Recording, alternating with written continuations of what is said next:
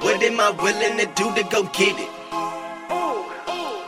I push things aside just to go get it. I know my role and I play my position. You talking too much. Please learn how to listen. I never give up. I'm not quitting. Welcome back I'm to persistent. Why I Never, where we interview every job occupation A through Z, from the trash man to the CEO, and ask them why and how they started their profession so that you can find your dream job too. I'm your host, Kojo Thompson, and today we have a very special guest with us. It is Michael Sonsogno. Now, Michael is the CEO of Smartricity, a clean tech industrial motor company. So Michael has a lot to share with us here today. So Michael, shall I proceed? Yes, indeed. All right, Michael, how are we feeling today? I'm great, Kojo. Thanks. How are you? Man, I am chilling as usual. Now, Michael, I am real excited to have somebody on the podcast today who is in the industry of climate change. So I really want to dive into this first question that everybody has been waiting for. Drum roll, please. And that is why, Michael? Why are you the CEO of Smartricity? Yeah, I mean, that's a great question. A little bit of a longer answer, I guess. I think, electric motors, first of all, are something that, a lot of people get into. In my experience, I was born and raised in the industry. My family has, pretty long legacy of electric motor based companies, both on the manufacturing side and on the repair side. And so naturally getting into the industry was kind of something I was just brought up into. I think ultimately, Smartricity was founded in 2016, and we started with this principle of, how we can make the electric motor better and make the technology related to the electric motor better. And then one thing led to another. And, today where we are is, much further along than we were in 2016, of course, but that's kind of how I got to be the CEO of the company. Perfect. Now, Michael, what I want to know is, what was step one, day one for you? Like, take me all the way back to 2016 or even further back to whatever day that you started your process. What was your process that got you here today? I mean, we can go back to the hospital room if you want to go that far back. Ultimately, I think when you're raised in anything, whether it's, electric motors or whatever your family business is, it's kind of hard not to experience every little thing. I mean, maybe, when I was younger, my mom used to take us, wherever kids go, theme parks and places like that, even, elevators to appointments. And, we always looked for the electric motors. We always played games where we tried to figure out, which brand of motor it was. My sisters are a lot older than me too, so they always, won those games. But it was from a very early age that we got to learn that. And then, even younger, we started working in the shop at a pretty young age, doing little jobs around the shop. And one thing leads to another. And that's kind of, I don't think it's really a realization that comes down the road. I think I've known what I wanted to do for a really long time, and it was just executing it. I love it. Now, Michael, my next question here is, what is an average day like for you today? Another great question. I mean, being a CEO when you start a company and being a CEO a few years later when you're going through funding. I don't know if you just checked out our LinkedIn page, but we just announced our seed round closing. So we raised some funding there. We've got a lot of partnerships ongoing. So I think my day-to-day now is, predominantly fundraising, thinking about new motor problems. We're trying to release a couple products that we're expecting to come out in the fall. And so, just the day-to-day surrounding that stuff. I mean, it's never a dull moment when you're a startup company sort of jumping into a transition period between, now we're at 8 employees going up to, 18 to 20. I love it. And that perfectly transitions into my next question, which is, what do you enjoy the most about what you do? Solving problems, I guess, is a good answer. We look at electric motors very differently than a lot of places do. It's not just about the product, it's about what it's going into and what it does for the end use application.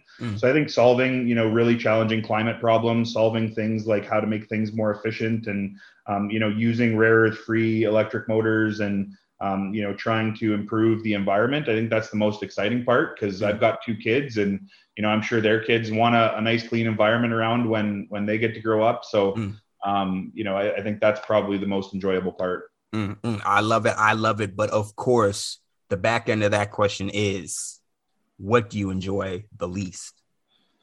Good question.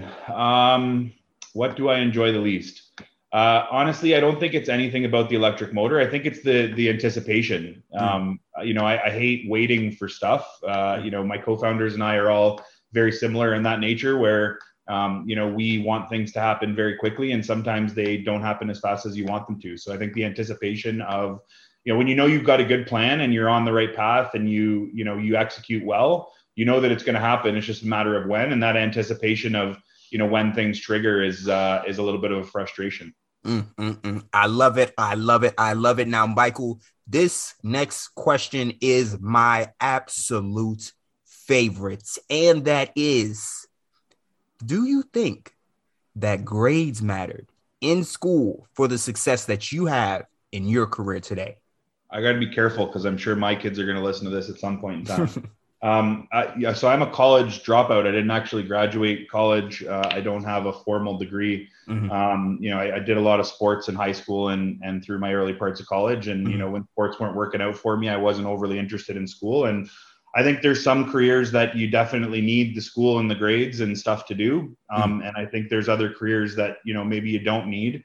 I think the degree I got was, growing up in the motor industry and being around my parents and my sisters and, the shop and learning about stuff on a day-to-day basis. That's more important to me than, a formal degree or anything like that. And I could not have answered that question any better myself, Michael. I absolutely love it. I absolutely love it. Now, this next question, I'm going to break down just a little bit, just because this word gets tossed around a little willy-nilly. And that is, what do you feel that your impact is? And when I say your impact, I mean, what are you devoted to? What is your devotion? Motors. There's a whole bunch of impacts around me personally and, what I want to do for my family and all that stuff. I don't think that's the question you're asking. Where does our business make an impact is probably a better way to look at it. I mean, I'm probably the only person on the face of the earth that has an electric motor tattooed on his chest. And so, electric motors are probably more important to me than a lot of things, especially with regards to business. So I hope that our motors can, make an impact, and that, we can find solutions that make an impact for our clients. I think that's, really important for me. Making sure that our clients are happy and that we're solving real problems, not just, superficial ones. I think that's really important. And Michael, just before I even close off this excellent interview that you've been answering these questions absolutely perfectly all interview long. I'm going to ask you one little bonus question, just because you're in the climate change game. My girlfriend told me to ask it. What is your view on paper straws versus plastic straws? Oh, that's a tough one. Good question, though. I hate paper straws because they get soggy, and I'm not a fan of drinking, soggy drinks. But I also hate the impact that plastic straws have, and I'm a pretty avid fisherman outside of work, and so plastic straws are a nay for me. I think no straws is the better solution. Just use a spoon if it's like a frosted drink or something. Okay, I love it. I love that answer right there. You know what? I will take that all day long, because I am team. I do not like paper straws, because again, that soggy taste, I can't do it. Okay, now that we have cleared the air and gotten that out the way, let's go ahead and wrap this thing up. Michael, again, has been an excellent guest all interview long. But if there was just one piece of advice for somebody out there listening right now who wants to be in the position that you are in today, what would that one piece of advice be? Focus on the finish line. So I think a lot of people that go through, school or career path or everything like that are too short-sighted. Life's not a short-term game. Life's a very much long-term game, and it's the same with business. So Be prepared to put in the work and be prepared to, do things that you might not like today, but are going to benefit you tomorrow. I could not have put it better myself. Life is a marathon, guys. Life is a marathon. So if it's a short-term decision, think twice. But if it's a long-term play, stay patient, put your head down or hustle. So I absolutely love that, Michael. I absolutely love it. Now, Michael, before I let you go, I need one more thing from you. I don't care what it is. I don't care if it's the Smartricity website.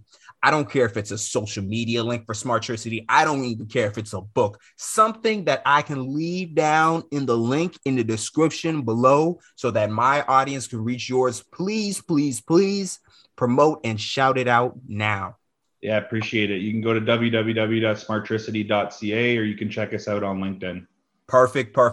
And that link is down in the description below. Please, please, please don't waste any time and click that link below. Again, that is Smartricity. Hit that link below now. Again, we must thank Michael one more time for coming on the show and giving us the game. And folks, as you know, there are 3 types of work: a job, a career, and a calling. Most people have a job.